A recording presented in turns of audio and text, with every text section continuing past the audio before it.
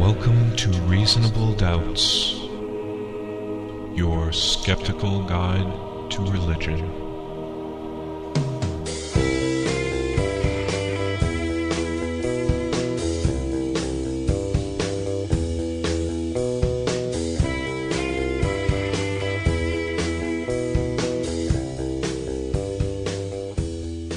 Welcome to Reasonable Doubts. I'm Dave Fletcher. With me in the studio is Jeremy Bean. Hello. And Dr. Professor Luke Galen. You're getting better and better at that. The degree thing. Keep the respect flowing.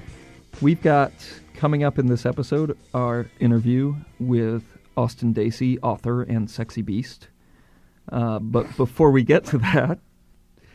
You guys are like a couple of teenagers. I have to say, when we get to the interview, if you notice any awkwardness, it's because right before we started, I told Austin Dacey that he was sexy.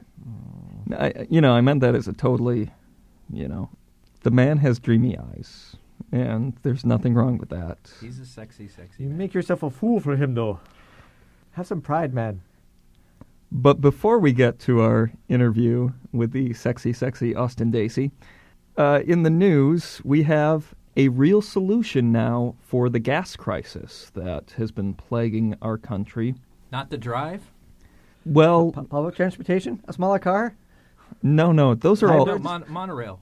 Monorail trains. Monorail. As wonderful as those suggestions are, nothing compares to the one that one Rocky Twyman of San Francisco has come up with. He has decided to stage pray-ins at gas stations, saying that, quote, God is the only one we can turn to at this point. Our leaders don't seem to be able to do anything about it. The prices keep soaring and soaring. They're praying to the wrong God. OPEC is the one that's in charge of things. Maybe if they pray to Allah, they'd get things done. God established the law of supply and demand, and he can countervene that if he wants. And make it so that the more of something we have, the more expensive it is, or the less of something we have, the less expensive it is, if he chooses to do so. Yeah. Well, why are they praying to lower the gas prices? Wouldn't it be more cost-effective to pray to increase your gas mileage in your car? Like loaves and fish. You wouldn't even have to go to the gas station. You can jump in an SUV and it would just keep on the same tank. It'd be like, we filled this up like last year, and we're still driving on the same tank. Yeah, it's a miracle. And couldn't Jesus take just like one Prius and make it into 1 million Priuses? Mm-hmm. If he chose to do so. You'd have to put it in a basket first. Right, because I don't care what the price of gas is. But you could just keep on driving them out. Or better yet, couldn't he just change water into gas? That's what we should do. When I siphon off tanks, I always put back some water just to... There you go. So they don't know. See, that's very generous of you. Here's another thing that occurred to me is that by making gas cheaper, in fact, aren't they praying for people to burn more gas? Like they're praying for people essentially to pollute more and contribute to global warming more because the Lord... Because that will bring about the second coming. Yes. That's why I'm saying the mileage is a better prayer request. I don't think God should grant that.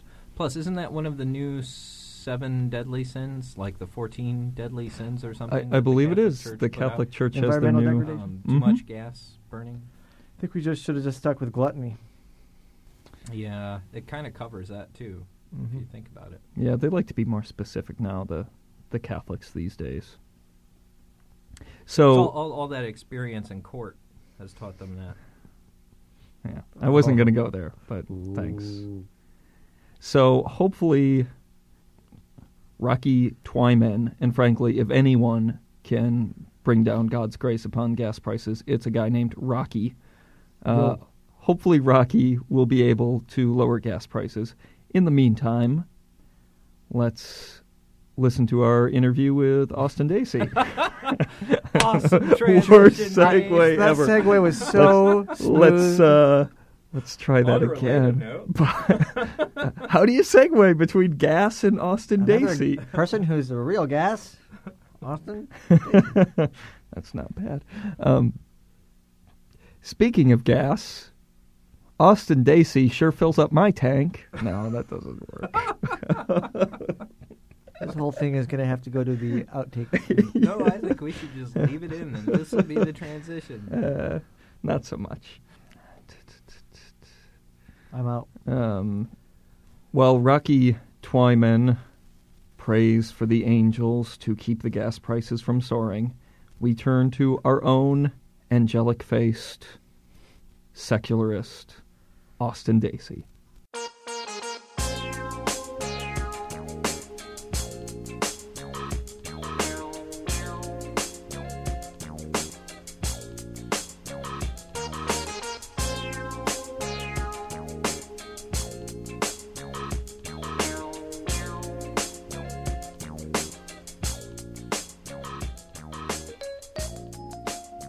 So, Austin Dacey, thank you so much for joining us on Reasonable Doubts. It's a pleasure to be with you.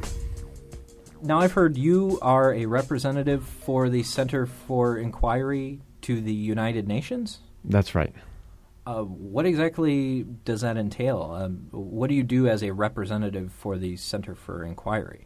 Well, the United Nations, since its inception, has carved out a space within the institution for civil society organizations, what they call NGOs, non-governmental organizations. Now, as you might imagine, many of these are actually religious organizations. The Vatican alone probably has, 24 groups there. The Islamists are certainly well represented, as well as charitable, humanitarian, and human rights groups from around the world.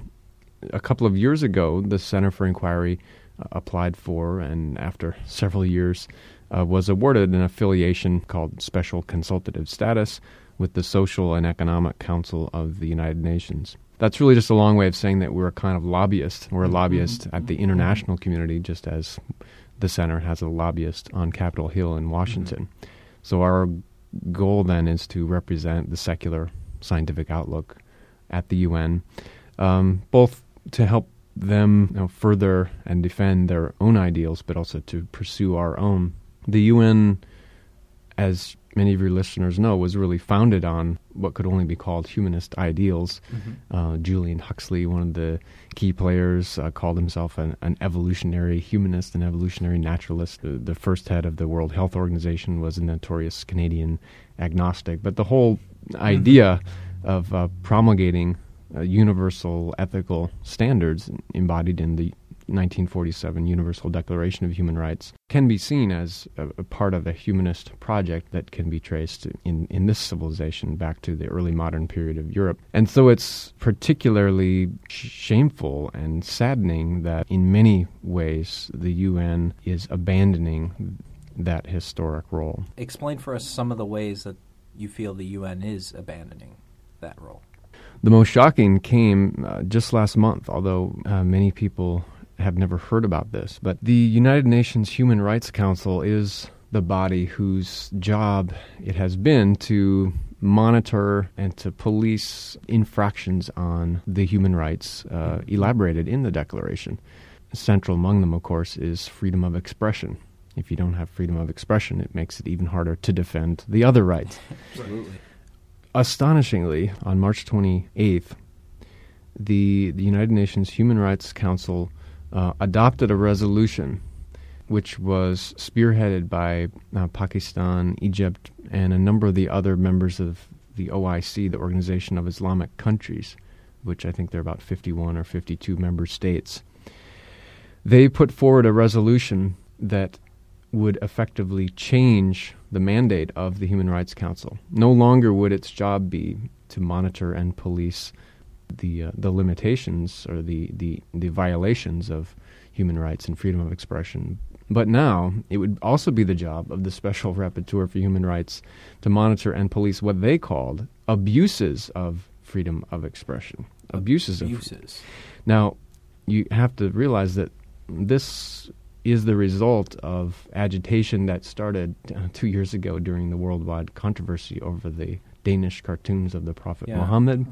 And which have recently been republished, and now we're seeing that all over again. We're seeing that, and last month, hot on everyone's minds, was the release of the film Fitna by a right-wing Dutch politician, Geert Wilders. And so it was in this context that the OIC put forward what is, in effect, a blasphemy taboo. It says that freedom of expression should not include the right to offend the religious sensibilities of believers in the Vatican's terms. what is most astonishing is that this resolution has passed, so that now, at the heart of the human rights system, at the United Nations, is a blasphemy taboo erected by Islamists in order to protect Islam from criticism. So it's passed and it's final now. It is.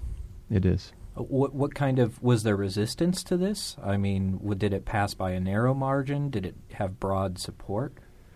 There were a number of abstentions, and the United States, of course, is actually not a part of the Council for long-standing objections that we have to its composition. Yeah, we've got a great record. Right, and actually I have to say that the more time I spend there, the more I sympathize with Bolton. Because you can see that, look, if the Human Rights Council can be hijacked by a special religious interest, then what is left of the humanist principles of a universal ethic of human rights? The U.S. issued a protest, as did Canada, which impressed me. But, China, Russia, of course, were in favor. Cuba also favored this. And which should, right there, indicate something to people involved. Why are these countries pushing this? Right. But what's really deeply, deeply troubling is that this is really part of what I see and describe in my book, The Secular Conscience, as a kind of a loss of nerve, a loss of voice, and a loss of, I call it the loss of the soul of secular liberalism, who you would think would be the first people to stand up for these rights. And we've talked about this before on the show as well, is one of the problems with being an open-minded liberal is that one of our core values is to respect the values of other people. And this leads us into some problems sometimes when you run into issues where it comes into contact with free speech and that sort of thing. How do we deal with that? How do we deal with this duality of being open-minded and yet still respecting free speech and still promoting free speech?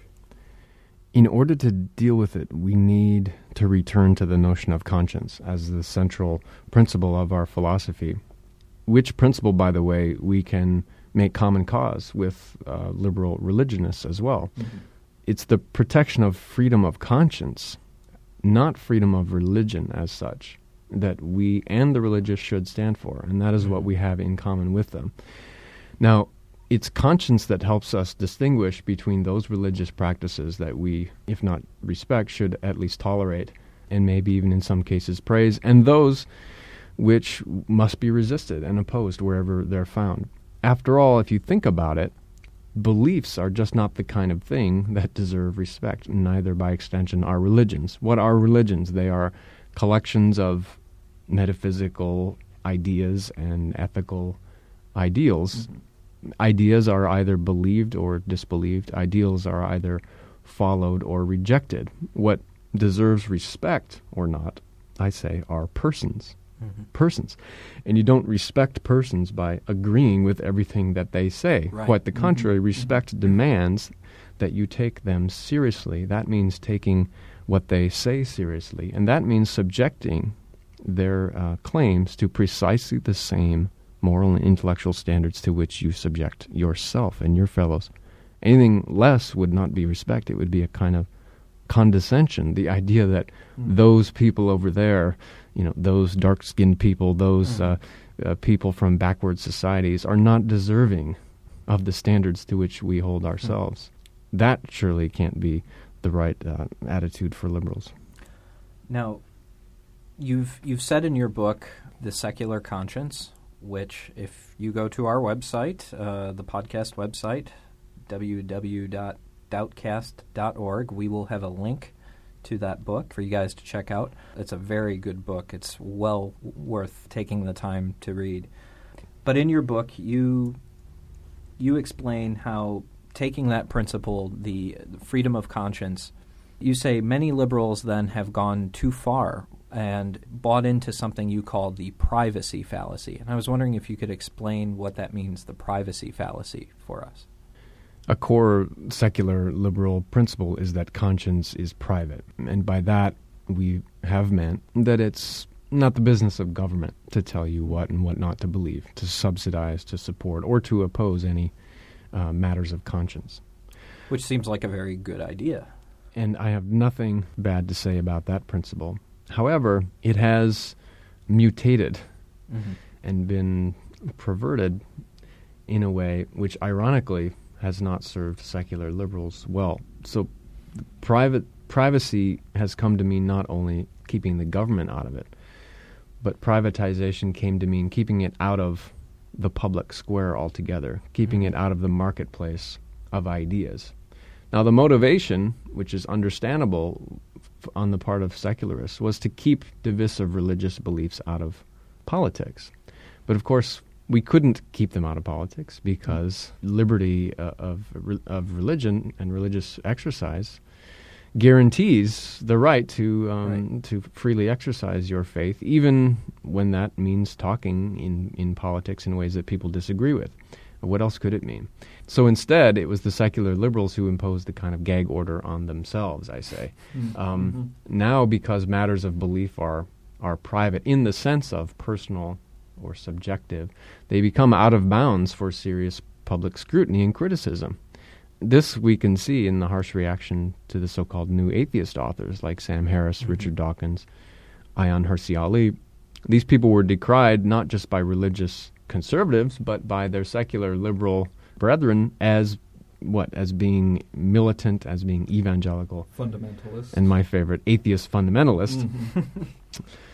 And for what? For merely insisting that religion, like all other serious subjects for public conversation, must be analyzed by the same intellectual and moral standards as all other serious topics. That, it seems, has become a secular taboo, and I argue that it's a taboo of our own making because of this misunderstanding of privacy. And I argue that conscience should be seen, and traditionally by our great liberal forebears such as John Stuart Mill and Spinoza, conscience should be seen not as private in this sense, but as open. How would the open society be different than a society where conscience is privatized? First, we, on the secular side, would remove this gag order on ourselves and our fellow citizens, and we would say that politics and the public square generally is a place where people can voice their claims of conscience and then let honest debate ensue. Just because a claim originates in religion or one's values does not exempt it from public scrutiny by lights of shared standards of feasibility, practical implementability, morality, legality, and so on. So let the public square be the place where claims of conscience are debated. And second, it would be a place where secularists would be able to, therefore, defend their own vision of values and moral values in politics. We have too often ceded the moral high ground and abandoned the field of moral discourse, leaving it entirely to the religious, whether the religious right or now the so-called religious left. Barack Obama and Hillary Clinton recently participated in a compassion forum, a presidential candidate sort of debate in Pennsylvania, and the subject was faith and values. Somehow these have become, inseparable running mates. Values are always connected to faith, or the ridiculousness of the triumphing of the values voters in the 2004 election with. Exactly. So from this this exit poll of values voters, the U.S. Democratic Party decided that in order to engage with citizens of conscience, they needed to speak the language of religion, as it turns out, a kind of evangelical Christian religion in many cases. But, whatever happened to the idea of a civic moral discourse in which to discuss matters of the day? Surely that's part of the American tradition and part of the secular liberal tradition. But we've abandoned it, and that is in part because of our own confusion about what our tradition means. One of the things, looking back at history, you read about Thomas Jefferson, an Enlightenment deist in many ways, and Abraham Lincoln, we just recently had that whole thing in Chicago, Illinois, where was it this is the land of Lincoln. Yes.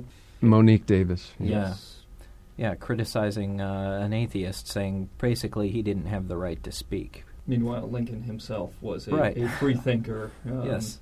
Whether or not Lincoln seems to be ambiguous as his religiosity goes, but he most clearly was not a doctrinaire fundamentalist. He was- When a local, pastor asked, "Why don't you come to church more often?" he said, "I would gladly belong to any church, but only one that has no dogma except to love thy neighbor." Love thy neighbor. Mm-hmm. Exactly.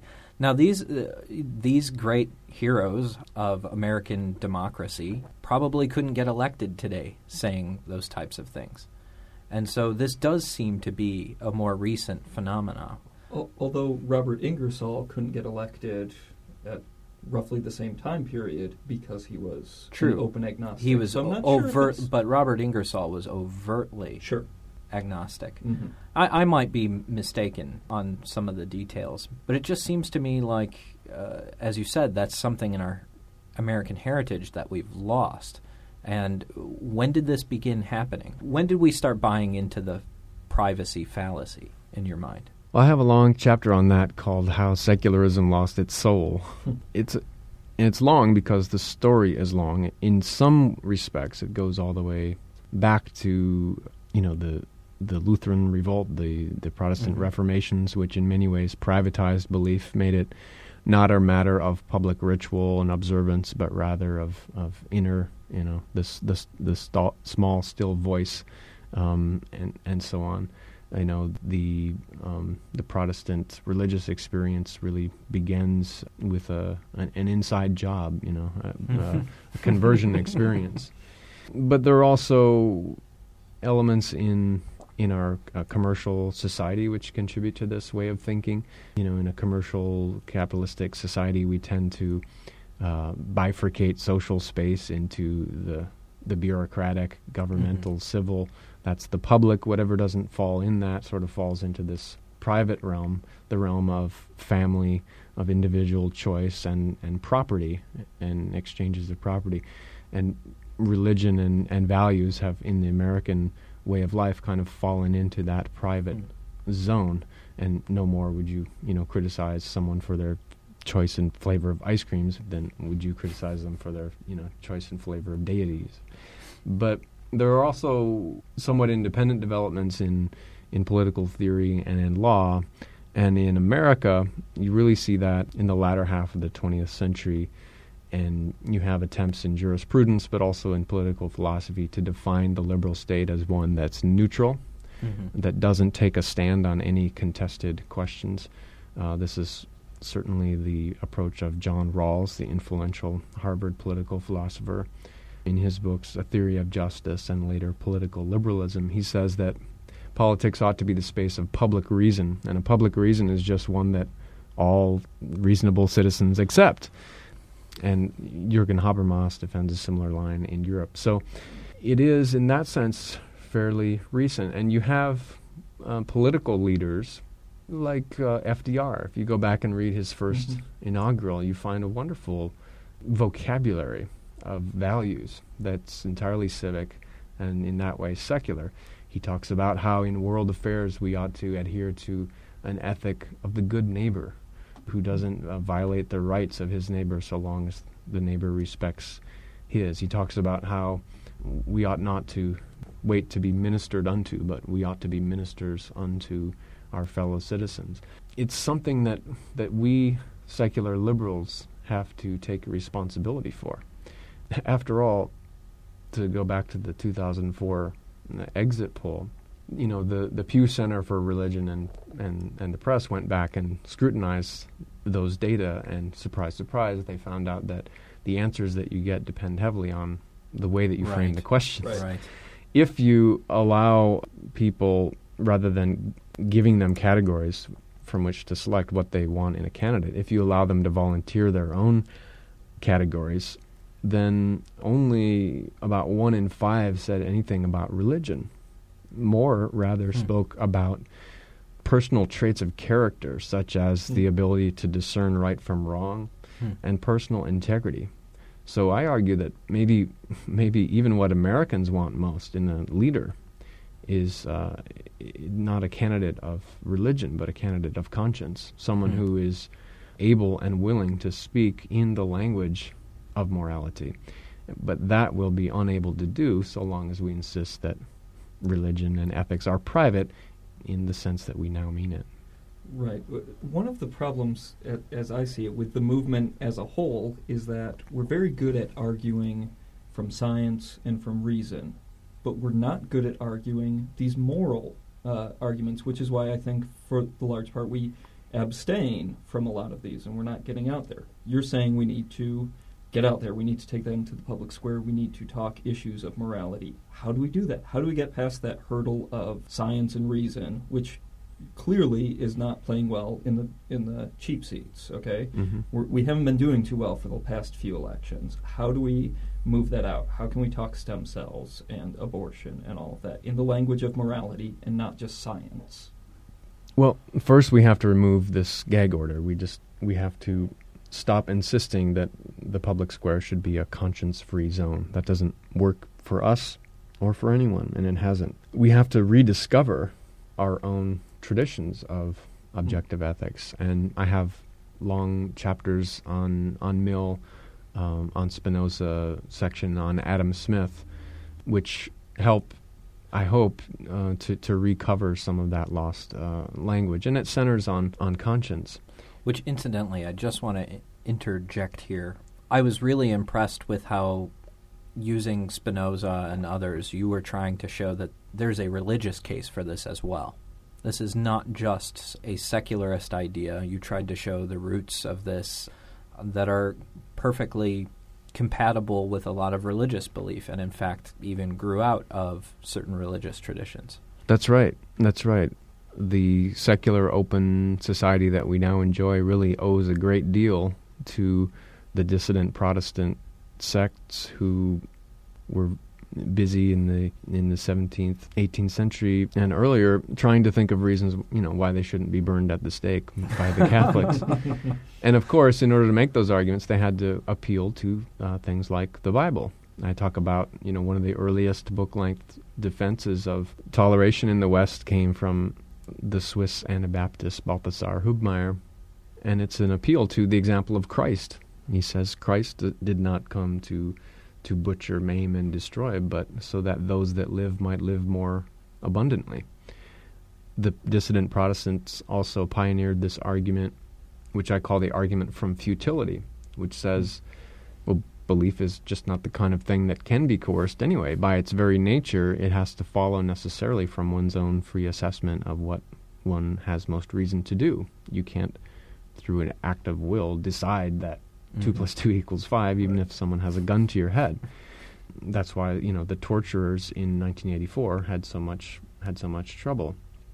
But this was developed by Spinoza and through John Locke finds its way onto the bookshelves of James Madison, and he writes in his famous Memorial and Remonstrance that coerced belief is not genuine and authentic, and therefore would not be genuinely pleasing to the Creator. Take that, Pascal. Exactly. So what's interesting here is that it's an argument for secularism and an argument for toleration and pluralism, but it's an argument with deeply theological assumptions. Another reason why, if we abandon the idea of talking about religion and talking about values, we won't be able to avail ourselves of some of the most influential arguments for secularism and toleration in the West.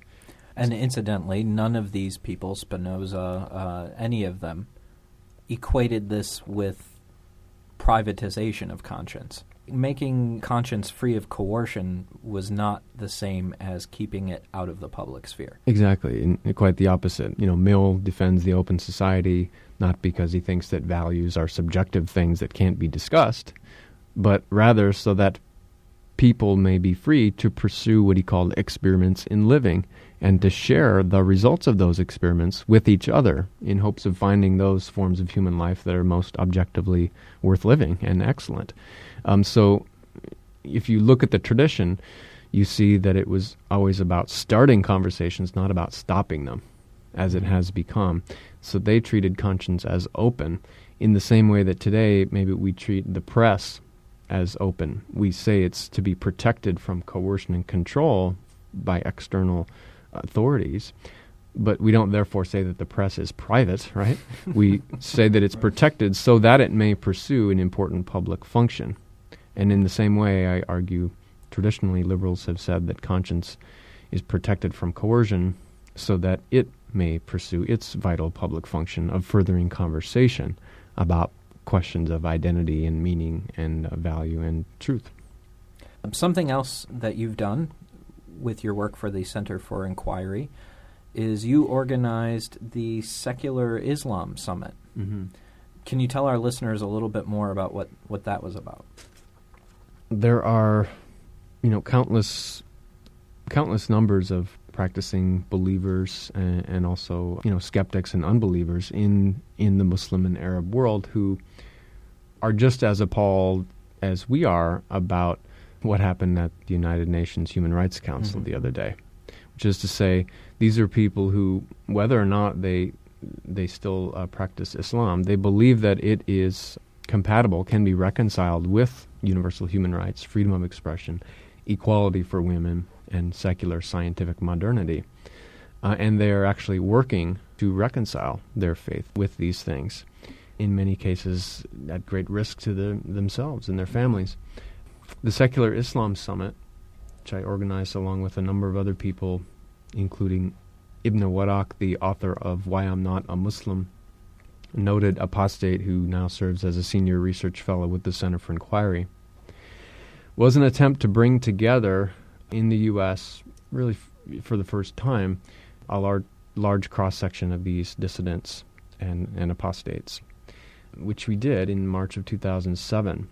They met for 2 days and issued a declaration, a kind of statement of principles called the St. Petersburg Declaration, named for St. Petersburg, Florida, where we happen to be meeting. And I urge your listeners to log on to secularislam.org, where they can read that declaration, actually see videos of the sessions. And what you'll find there is that in order for these reformers to do their important work, they need to talk about religion. Mm-hmm. They're not abiding by the gag rule that we see imposed in many societies in Europe and certainly in Canada and in many communities in the United States. In order for people like Aya Jamal al-Din, a liberal Shia cleric in Iraq, who's one of the few fighting for a complete separation of mosque and state there, in order for him to make his case for secularism, he has to do as Balthazar Hubmaier did. He has to appeal to sacred scripture. He says secularism is not an anti-Islamic idea. In fact, it's deeply Quranic. And he even has said, when young people come to religion not because the state forces them to, but because they feel it in their hearts, then that actually increases religious devotion. James Madison couldn't have said it better. That's the argument from futility. So what I found is that these people are practicing a new kind, or rather, they're dedicated to an older and more robust kind of secular liberalism, which I believe we in the West need to return to and to recognize them as our most important allies and friends today. Returning just for a moment back to this resolution passed by the United Nations. I guess I have two questions, and one is, what are some of the potential consequences that might come from this decision? What do you envision what kind of trouble could this cause? And then second of all, is there any chance of repealing it? As for the question of consequences, the United Nations has a real moral authority in the world, which seems to survive even things like the oil for food embezzlement scandal. It has a real moral authority, and deservedly so, because the idea of universal human rights could actually save the world if it were zealously defended and implemented. That is the true founding dream of the United Nations. And that's one that we cannot abandon. So in order for that moral authority to be upheld, this decision has to be overturned. Now, what can be done?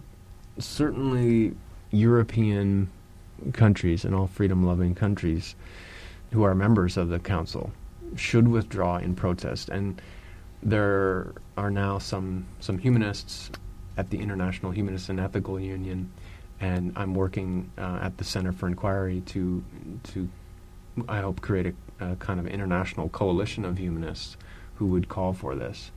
There are even some claiming that human rights respecting countries should kind of form their own new body, at least in the interim, until such a remedy can be sought. Because really, if the Council does not protect unqualified freedom of expression, then it has absolutely no purpose in existing, and it's an utter sham.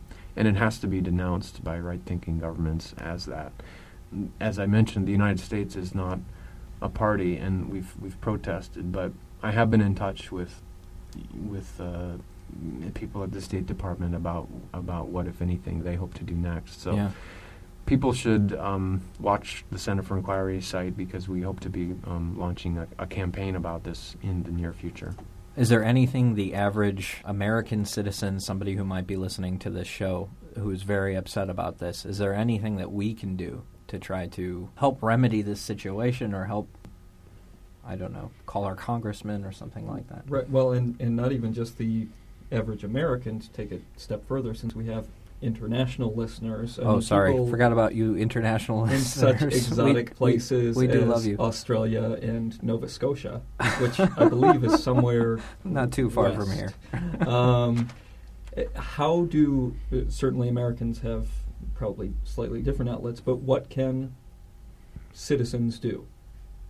Well, citizens certainly should contact their elected representatives, any of those representatives that have anything to do with foreign relations, and certainly the ambassadors to the United Nations from various member states should be alerted. In this country, we have something called the International Commission on Religious Freedom, really whose job it is to protect the freedom of expression, and I know that they're very alarmed about this. So all those people should be contacted. Beyond that, I would urge people to get to know the secular Muslim and community, and what Irshad Manji calls the reform-minded Muslim movement.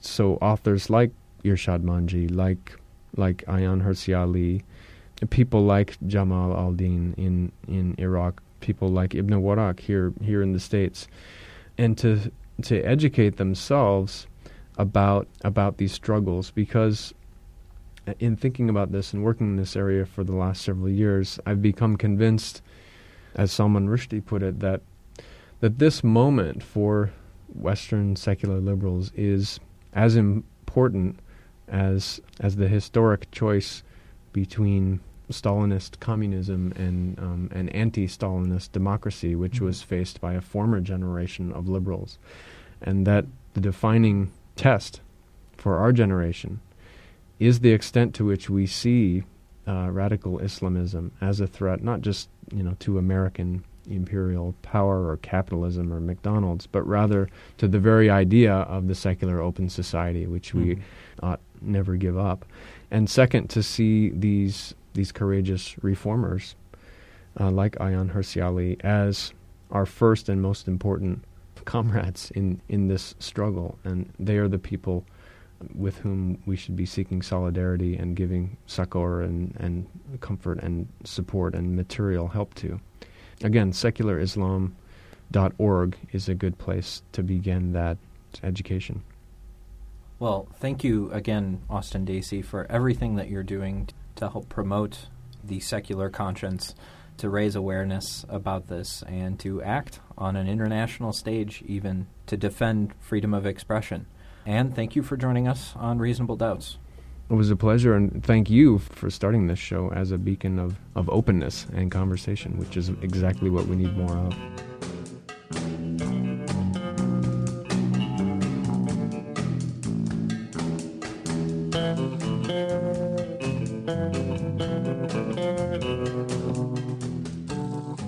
Tying in with our interview with Austin Dacey, we have a very special edition of the Props and Shit List. This is when we give praise to those who deserve it and heap scorn on those who need it.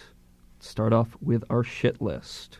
Yes, today on the shit list, I think it is very appropriate to put the Human Rights Council of the UN on our shit list. I think they very much deserve it, and I think we could even extend to the shit list is our wonderful media here in America, because I know this is true of Dave, it's certainly true of myself, but I had no idea that this had even happened in the UN, the passing of this amendment in the Human Rights Council that Austin Dacey spoke of earlier.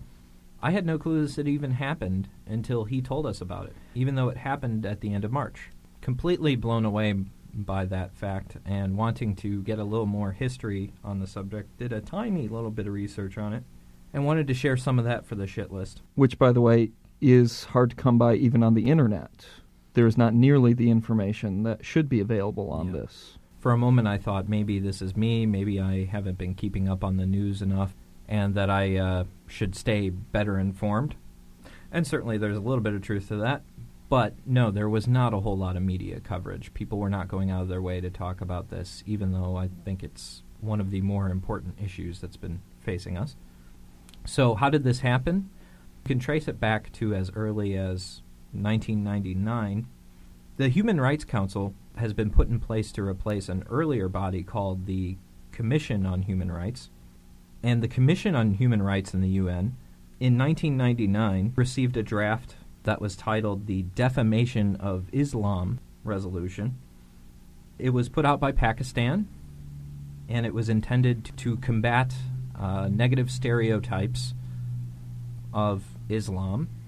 And at some point, somebody must have realized, hey, wait, the UN is not a body that supports any one particular religion, and so they had to change the wording to extend this provision to all religions.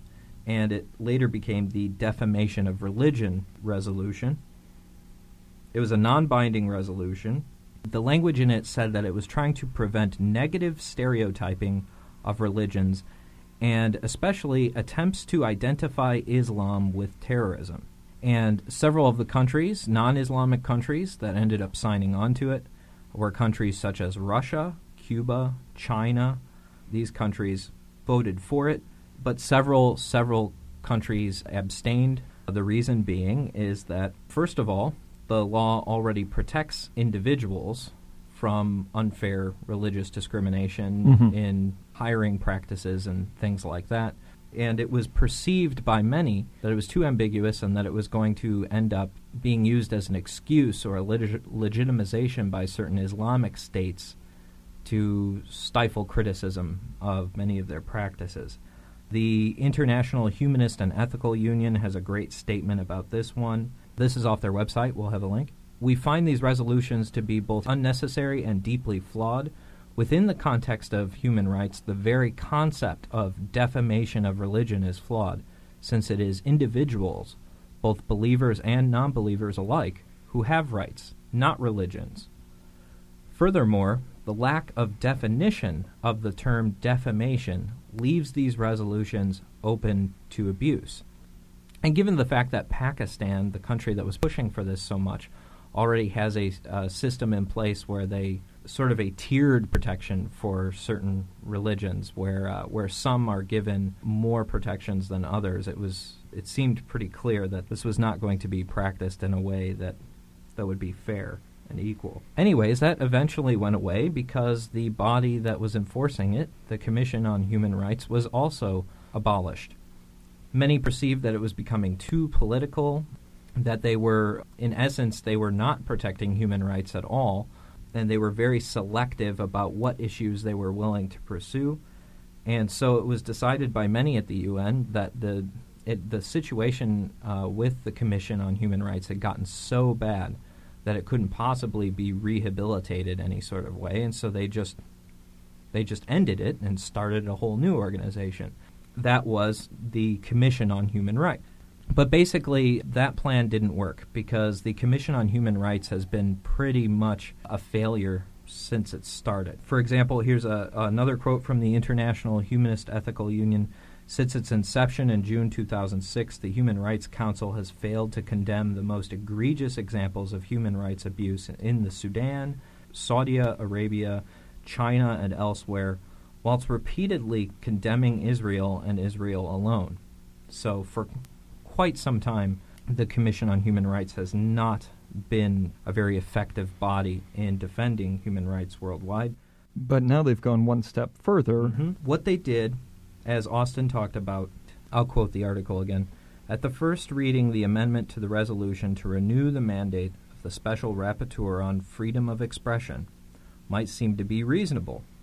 It requires the Special Rapporteur, quote, to report on instances in which the abuse of the right of freedom of expression constitutes an act of racial or religious discrimination. So sounds all right. However, as our friends in Canada put it, requesting the Special Rapporteur to report on abuses of this right would turn the mandate on its head. Instead of promoting freedom of expression, the Special Rapporteur would be policing its exercise. If this amendment is adopted, they threatened, Canada would withdraw its sponsorship from the main resolution. So several delegates agreed with the Canadian position.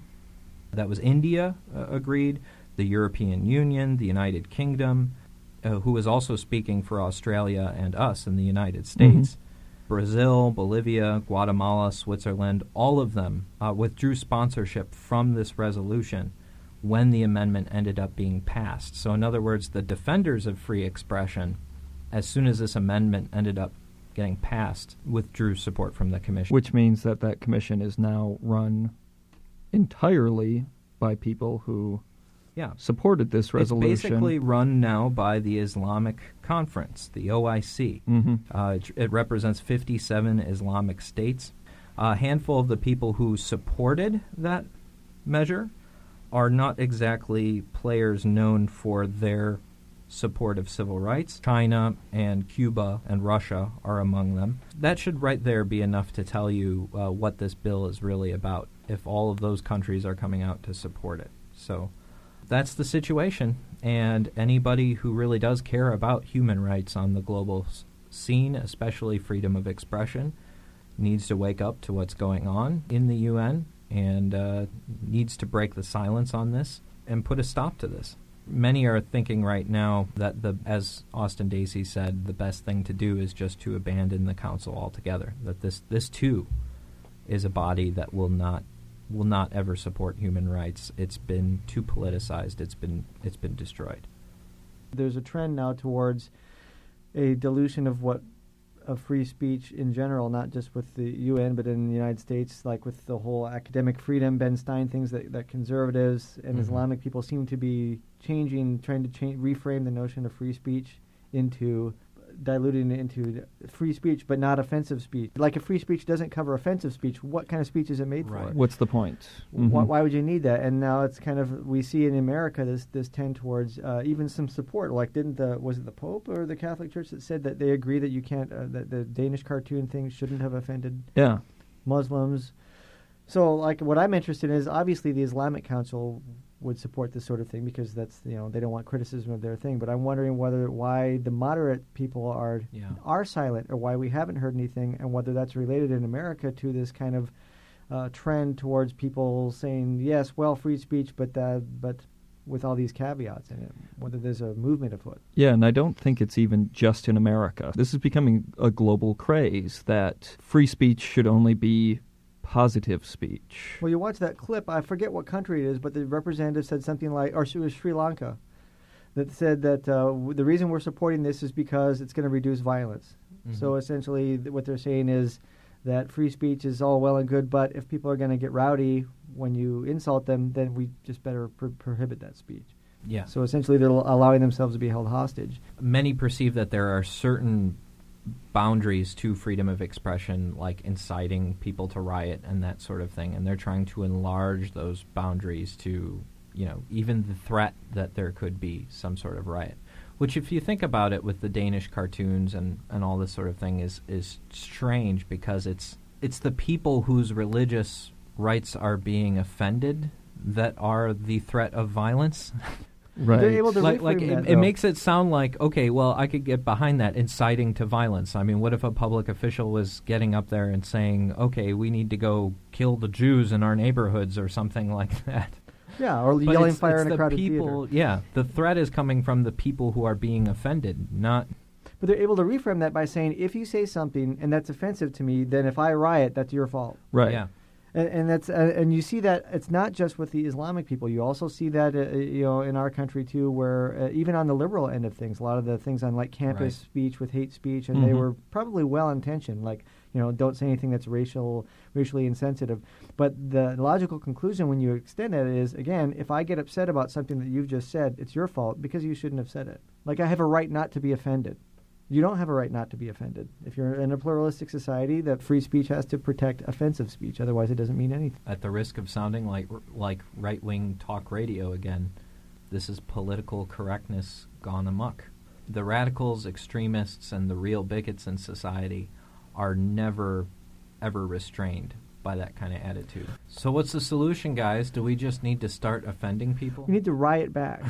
I think we're doing a pretty good job with that already. So I'm just wondering, are we actually potentially going to be arrested by the UN now because we are being critical of religions? Does that apply to us? Well, I mean, the good thing is these bodies are never effective in doing anything anyway. They took the UN's black helicopters away from them, I think. So now they can't Oh, okay. be Oh, good. like they used to take my cattle as well and do experiments, but not anymore. It's a toothless body. Well, that's encouraging. At least they're impotent, but even impotent, I don't trust the new world order they've established with the OIC. On a lighter note, let's go to the props list this week. Entry onto the props list, evangelicals say faith is now too political. And you can find this article on the Christian Post if you search the well duh section of the Christian Post. This comes from the AP. Conservative Christian leaders who believe the word evangelical has lost its religious meaning plan to release a starkly self-critical document saying the movement has become too political and has diminished the gospel through its approach to the culture wars. That way, faith loses its independence. Christians become useful idiots for one political party or another, and the Christian faith becomes an ideology, according to a draft of the Evangelical Manifesto, which is what they're calling this document. Took them a while to see that. Call me cynical, but is this correlated with the decline of the Republican and conservative wing of the Republican Party, that all the rats are leaving the sinking ship and suddenly saying, we're not tied with the Republicans? That was definitely the feeling I had when I saw this. In a way, it's kind of a victory for just the sort of thing we've been talking about all day on the show today, is people are sick and tired of it, and they're now voicing their criticisms in ways they haven't before. And there's a lot of people, even churchgoers, who are laughing at Bill Maher's jokes and starting to understand him and that sort of thing. Yeah, and also politically, this makes an argument for why church and state should be separated from if you're a religious person, it benefits you as well, because when one party goes down or one set of policies is defeated, then you don't see your religion sucked into that, too. It's notable that the Reverend Dr. James Dobson of the euphemistically titled Focus on the Family, and by family he doesn't mean gay people, unless you mean focus as in target, he did not sign this document. But several evangelical leaders did not. Right, but it's unclear if they actually even saw the document or read it. But in these groups that tend to follow the leader, any sort of thing that's going to break that unity, the more and more evangelical leaders that start standing up against Dobson and creating a division there, the more freedom, the more space there is going to be for discussion. Right. And then the Dobson and those people reserve special venom for the people like the Sojourners and the liberal Christian types, because it's a split in their party. They're saying they're using biblical justifications for anti-poverty and, education, environmental programs, global warming type things, and that scares the crap out of conservative Christian leaders, because until then, theirs was the only game in town. Right. Yeah. But it would be fantastic to see Dobson and Pat Robertson signing on to something like this, saying that religion is becoming too political, but it ain't going to happen because these guys are politicians before they're religious leaders. I truly believe that their political agenda comes before But their that's okay, religious agenda. because they're breaking up the illusion of unity. They never Absolutely. had unity, but they had that illusion. The media respected it. The Republican Party respected it. If this continues growing, this could have ramifications way outside evangelical Christianity. I mean, I'm not a libertarian, but I certainly respect the fiscal conservatives more than I do the social conservatives. Mhm. I think they could have more of a voice in the conservative movement in the Republican Party. I mean, what we could see is the demise of the religious right. Well, And just make the right and the have right. the right and the religious, Right. and have them be two separate groups. And I think Absolutely. with all of the religion we've been seeing playing a role in the primary process here with the Reverend Jeremiah Wright, people are just sick of it, and people are starting to go, why are we listening to the candidate's minister? That's a perfect example because now you've seen Obama was thinking that he could wear his religion on his sleeve and Mhm. take back the religion for the liberals and say the audacity of hope and all these things. And then Yep. the guy who has those words is suddenly dragging him down. And this is why the Democrats shouldn't be allied with religion either, is because if you're going to tout your religion and say, look at me, look at my religious credentials, and then the guy turns out to be a nut job, Right. or scares off the white voters that you need to win, then you get sucked down too. Whereas if Obama would have started off by saying, yeah, I go to church, but that's that business, I'm going to talk about politics, he wouldn't have been sucked in as much. I think most of the credit can go on the failures of the religious right extremists, but I wouldn't be surprised if the Four Horsemen and the boom in atheism Mhm. lately isn't playing a small role in this too, because they do cite in that press release, they mention about how evangelical Christianity's own failures are fueling reactions against religion. Absolutely. Reactions against religion, I think it's not too much of a stretch to insert the fact that there's Dawkins. so many atheist bestsellers. Right. Well, anytime you have a movement, there's going to be a counter movement. That's always been Oh, the yeah. history. That's how the religious right came about, is because of the Mhm. 60s. Right. And that then the religious right perceived themselves to be a besieged minority. They started building their little grassroots thing in the 70s, and then Reagan allowed them to burst forth. The pendulum always swings. Yeah. Mhm. But it's interesting how the counter movement to the atheists speaking out is actually playing exactly into the godless agenda, which is to keep politics and religion separate. So good news all around here. Now, I'm cautiously optimistic about it, but we're definitely headed in the right direction if this holds up. So yes, props to our evangelical friends who actually have a conscience. Now, if only their prayers for lower gas prices would start to work. I'd give them props if it would work. Meanwhile, I'm paying $4 a gallon. And I'm walking. Pink old commie liberals. All right, that's it for this week. Please remember to check out our Facebook group, our MySpace page. Email us at doubtcast@gmail.com. Keep those letters coming in. Send us your questions, comments, challenges, suggestions, etc., and so forth. Thanks for listening.